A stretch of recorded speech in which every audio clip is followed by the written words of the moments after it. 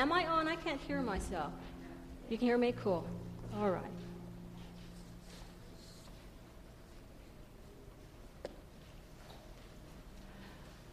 We have two interesting texts to look at today.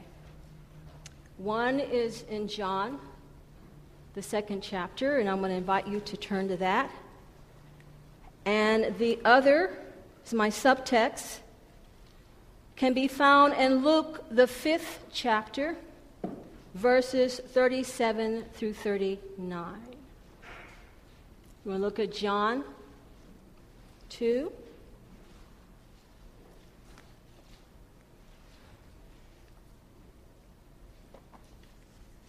I am always excited for the privilege to preach the gospel. I was in the car with my mother the other day, and we passed some preachers preaching on the street, and I was tempted to jump out the car and join them. I have an assignment. I am on assignment. I am intoxicated with the power of the Holy Ghost. I am excited always to say a word in response to what the Lord has done for me and continues to do in me. And my prayer today, and I am going to pray, is that you will catch the Holy Spirit in a different way, that you will see God, the Holy Spirit, like you've never experienced Him before. Amen? So I hope you left your seatbelts at home and you have your shouting shoes on or prayer shoes on.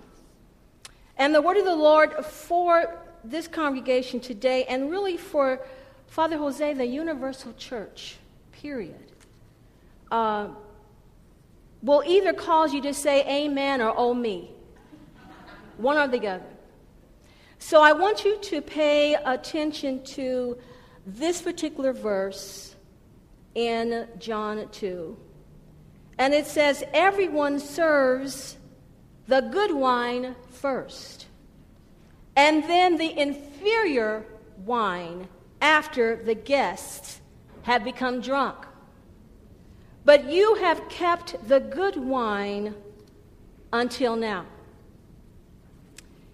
In Luke, the 5th chapter, starting at the 37th verse, he told them, meaning he is Jesus, a proverb also. And he said, no one puts a patch from a new garment on an old garment. If he does, he will both tear the new one, and the patch from the new one will not match the old garment. And no one puts new wine into old wineskins, or else the new wine will burst the wineskins and be spilled, and the wineskins will be ruined. But new wine must be put into new wineskins, and both are preserved. And no one having drunk old wine immediately desires new, for he says, the old is better.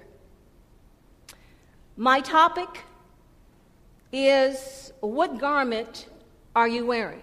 Because everybody in the house is wearing one. And so which kind of garment are you wearing? Let's pray. God of grace and God of glory, we submit ourselves to you, spirit, soul, and body. You have given your servant a word, and I am faithful and will be faithful to deliver it. I pray that it will fall on hearts and minds that are open. So it's in the name of Jesus that I cast down every resistance to your word, every hurt or hard feeling.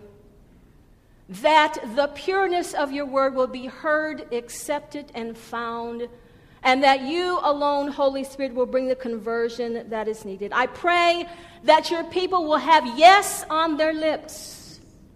Even if the word is going forth, they may say, ouch, but let it be a yes, Lord. Me too, Lord.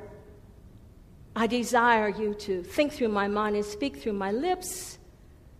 I pray earnestly that the best gifts would be in operation this day. In Jesus' name, amen. So what garment are you wearing? And I had to ask myself, what in the world is going on in this story? Now, Father Jose read the passage in Matthew, which kind of gave you a clue that it was dinner time or lunchtime, but the disciples were eating with all kinds of people that weren't a part of the in crowd, the religious crowd.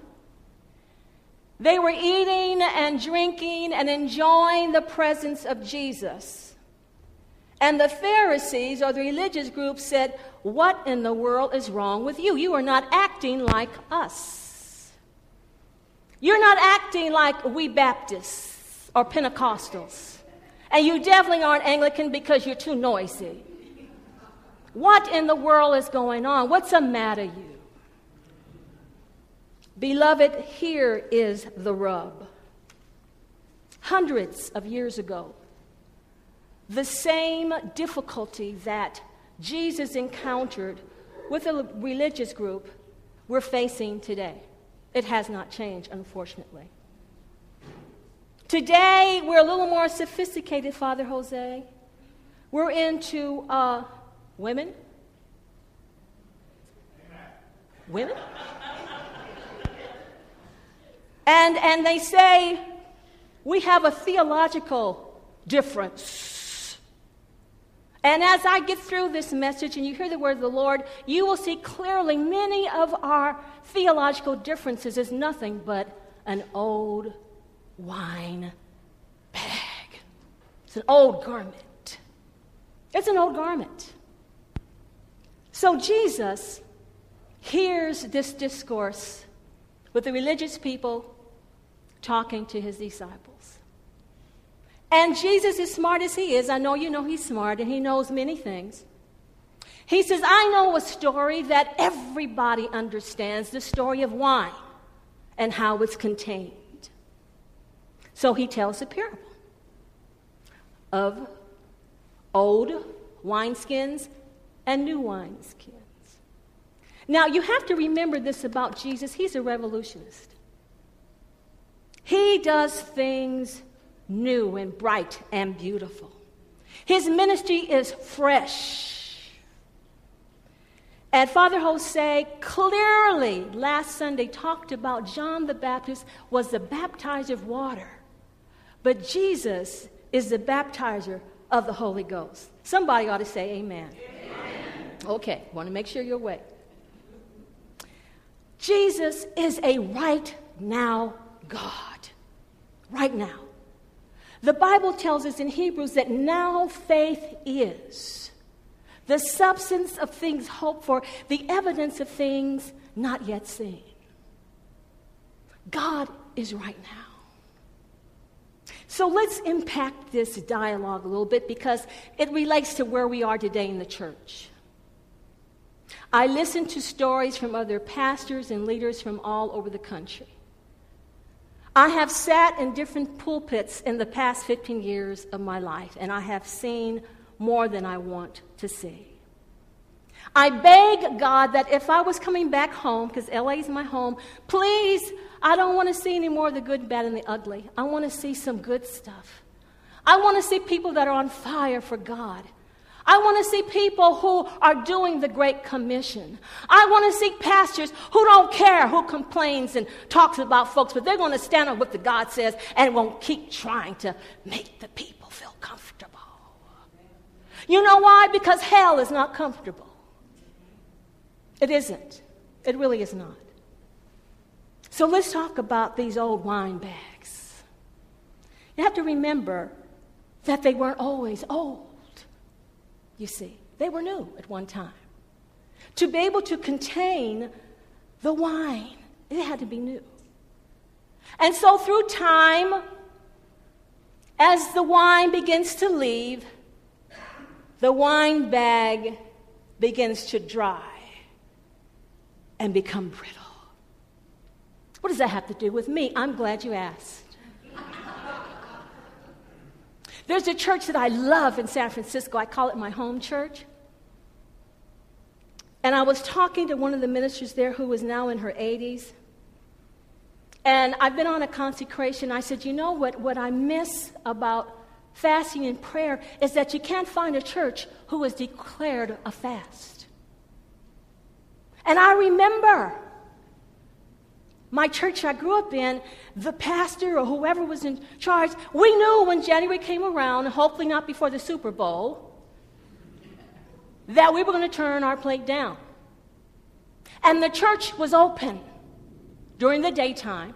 We had noonday prayer and services at least 3 or 4 times during the week. And I said, Lenora, what has happened?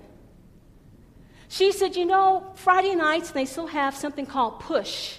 They've done for many, many years, over 60 years. Pray until something happens, okay?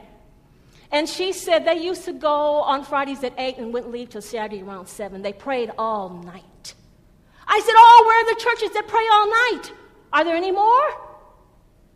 And you wonder why it's so dry. And people are leaving to go into Buddhist and Islam or something else other than the gospel of Jesus. It doesn't make any difference what the denomination is because, beloved, they're getting ready to dissipate anyway.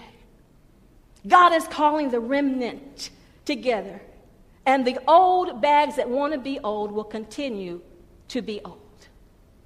But I'm talking to those who have ears to hear what the Spirit of God will say to the church. The foundation of any church or body of Christ has to be fasting and prayer. And you fast and pray until you've got an answer. Coupled with that, you have praise. And you know I talked about praise in my first message to you. Praise will lead you into worship. And when you're in worship, guess what? The glory comes in. And it takes time. You can't do, I was teasing Deacon Diane last Sunday. I said, you know, in the Baptist church, we have what we call an A and B selection. And that meant that's all the choir could sing, was your A selection, your B selection. And I would hate to go to these churches and say, now we will have a selection from Mount Carmel Missionary Baptist Church. They're coming in their own way. Their A and B selection. I'm going to go, oh, let's get rid of this A and B selection. And my mother, the dutiful as she is, she would sit, she'd roll her eyes that way, and then she would start playing, and we would start laughing. Every denomination has their own thing, their own customary, their own dried up bag. Mm-hmm. And the challenge is to drag the old bag into the new. It never works. You try to cut a little bit off the new to slap it on the old, as if nobody else can see, as if God went to sleep while you were doing your thing, whatever it may be. And I hear all over the country, like I've said before, I have heard and I have seen, and it's a blessing that we sung about the holiness of God, because he's still requiring holiness from his people. Old bags, old denominations that are falling apart because they have forgotten. You thought I forgot. Praise, worship, glory. And it takes time to wait on God. But really, he's waiting on us Because we come in with our patches and old ideas of, I didn't like that song, pass me the envelope, you're talking too much, are you getting Avon? Oh, what's your sale? Are you texting? You'd be surprised at things that I see. And you wonder why you're experiencing so much hell in your house. And you wonder why you don't know where your kids are or grandkids are at night. And you wonder why your husband doesn't say, I love you anymore like he used to. And it has nothing to do with you gaining weight. Just look straight ahead and you won't know I'm talking about you. I told you this would be an amen and oh me sermon. Old and new. Let me keep going forward. I was talking to a beloved bishop a couple of months ago, and we were talking about the gifts of the Spirit. And I was telling him that just before I was ordained into the diaconate, I spent an afternoon with Bishop David Anderson. Love that man. And we connected because I was living in North Carolina at that time, and he had just left the parish there in Newport Beach, and so we Californians were just kind of hooking up together. And he says to me, Tony, are you filled with the Holy Spirit? I said, yes, sir. He said, with the evidence with speaking with other tongues? I said, yes, sir. He said, it makes him nervous, doesn't it? I said, yes, sir. It does. And he began to pray in the Spirit. We prayed together. I was relating this story with another bishop who was reminding me dutifully of the scripture in 1 Corinthians 14 that we must do things decently in order. I said, absolutely. And you know the Spirit is subject to the I said, absolutely. But there's one thing that you guys, and I can talk to him like that you guys hide behind. It's old thinking, religious thinking. Paul had to say that because the Corinthian church was rich, they had all the gifts, but they were crazy. They were crazy. Coming to communion and drinking the wine and eating the bread and getting drunk, they were going off completely. It's in the scripture. It's right there. I'm not making anything up. I said, so Paul had to put that in there. He also said you should judge the prophecy by 2 or 3. You sit in judgment on what is being prophesied to the congregation. So I said, I understand why you're saying it, but you know what? As long as I've been in the Anglican church and the Episcopal church, I have never seen anybody roll on the floor, do flips, or whatever it is that you're afraid of, the Holy Ghost makes you do. Never seen it, and I never saw it in the Pentecostal church I grew up in. So what is this all about? And I said, you know what, Bishop? Your arms are too short to box with God. You can't do it. You just can't.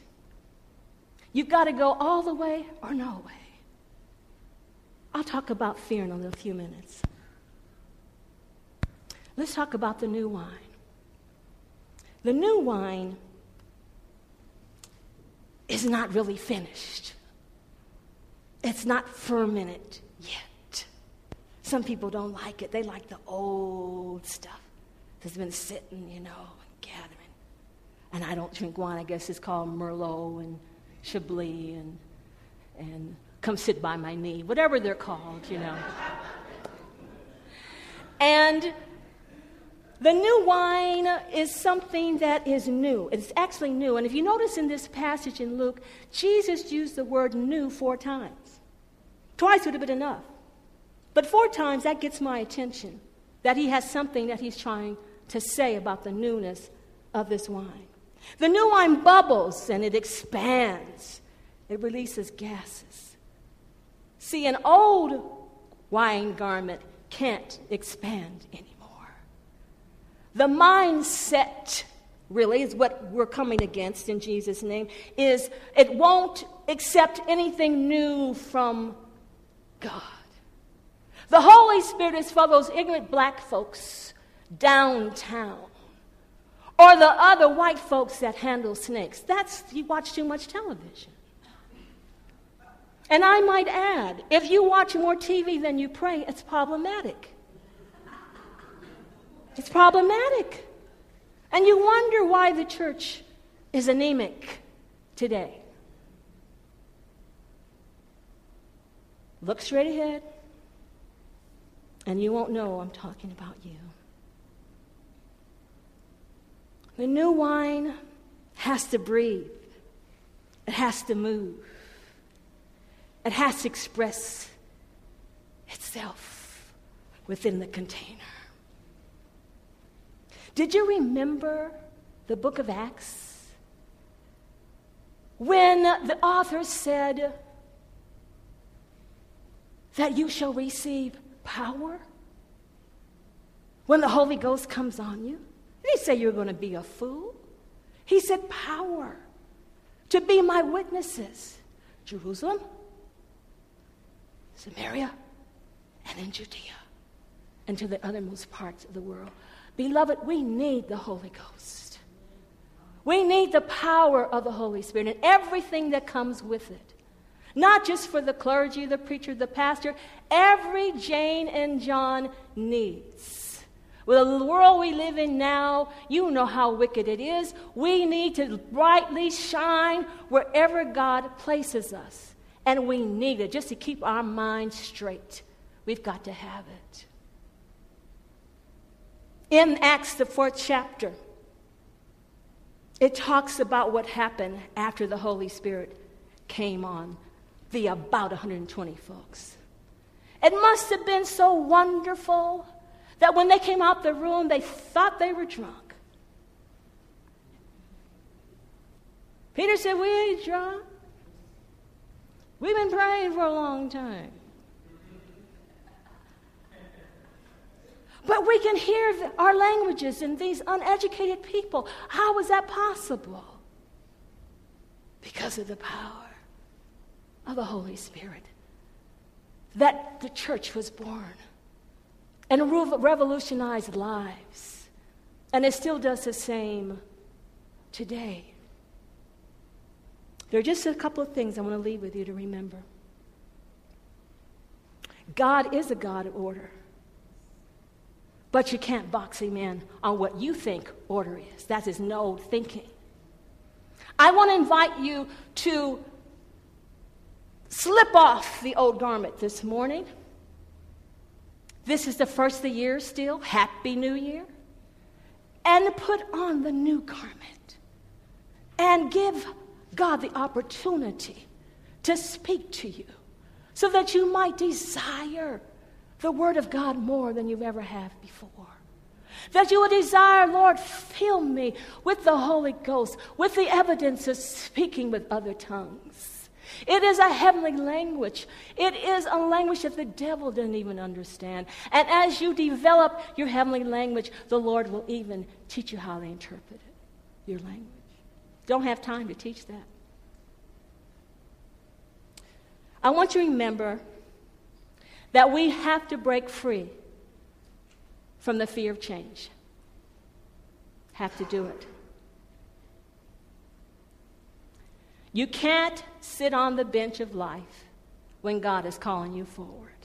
Just can't do it. We have to be willing to resist the tradition that keeps us stuck. That keeps you stuck. In other words, if you can remember this, you cannot drive forward looking through your rearview mirror. But the olden days, even if they're good. But we used to, I understand. But it's not going to help where you got to go right now. But you just don't understand. I say, yes, I do. Yes, I do. I was in some of those churches in Alabama and Birmingham and Montgomery. And I went in and I looked at the gallery where the black folks could only sit. And the priest came to me. I was at the church in Birmingham where Martin Luther King wrote the letter to the priest when he was in the Birmingham jail to ask him why he would not get involved or invite him to get involved. I was in that church. And the priest there asked me would I play the chimes. And I turned around and looked at that gallery. I said, okay, guys, this is for you. I turned around and I jumped on that organ, and I played My Faith Looks Up to Thee. I slipped out of that Episcopal church and looked this way and saw the Capitol where hoses were turned on black people and dogs were loose. And I thought, my Lord, look what you've done. That traditional kind of thinking's got to go so that you can live and grow. Lastly, we must ask the Holy Spirit to reveal His new, everybody saying new. I can't hear you. New strategies. New strategies. He has them for us. For this church. For the Anglican Church of North America. For our personal lives. Now, the scripture that we read, our gospel lesson, where the wine taster said, my goodness, this wine is fantastic. Where did this come from? Don't you know these people are drunk? They won't know the difference with this new wine. Jesus always saves the best for last. He is interested in us. Think about it. Pouring water into jars of clay. And then take it to the wedding. The only ones that knew what happened were the servants. But the Lord Jesus Christ is interested in everything that we do and everything that we think. Now, in conclusion, how am I doing my time, beloved? Okay. Oh, you know, I'm going to do what I'm supposed to do to the best of my ability.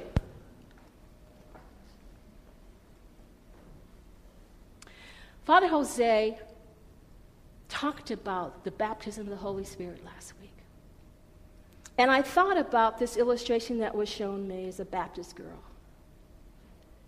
I was told that this is me. And when I knew I needed a Savior, the Holy Spirit came into me because He'd been dealing with me anyway. So this is some of you. And it's okay. When you die, you'll go to heaven. I don't know what you'll be worth here, but you'll die and go to heaven. But there's something more. It's the fullness of the Holy Spirit. The baptism of the Holy Spirit simply does this. Jesus Christ is the baptizer. And this is what happens. That's what happens.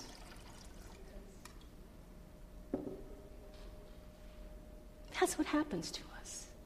We still look the same. If you were bald-headed before, you would feel you bald-headed afterwards. If you had to wear glasses before, you probably will wear glasses afterwards unless you ask the Lord to give you a creative miracle in your eyes. I implore you. God implores you. He's telling us that He's coming soon. He's telling us, even the weather knows and animals know, that the time is growing short. And we need the baptism of the Holy Spirit with the evidence of speaking with other tongues. I was filled with the Holy Spirit on my knees in a church. No one was laboring on me. Nobody slapped oil on me. Nobody anything. And I was just praying with 5 or 6 others at the altar.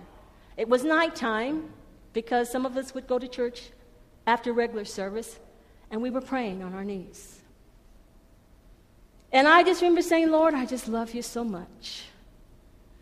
Oh, you're so good to me. I don't have the words to express my love for you. And all of a sudden, I began to speak in another tongue. When I left the church, it was wet outside the church. The grass, the sidewalk, everything was wet. But the street was dry. I never forgot that. Darlene is going to sing a song while you meditate on this word from the Lord. It was not an easy one for me to give you because I know where I am. But you know what? I've come to a place where I'd rather obey God than man when it comes to issues like this. God's trying to tell you something. He wants you to let go of the old way of thinking. All the old bitterness, the resentments, all the old things that really drag you down, to just drop it at his feet and take on the new garment. Will you still have problems? Of course. This is not a Pollyanna message.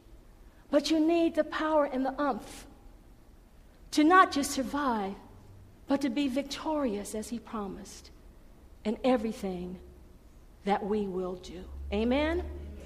Father, I thank you for your word. And your word shall not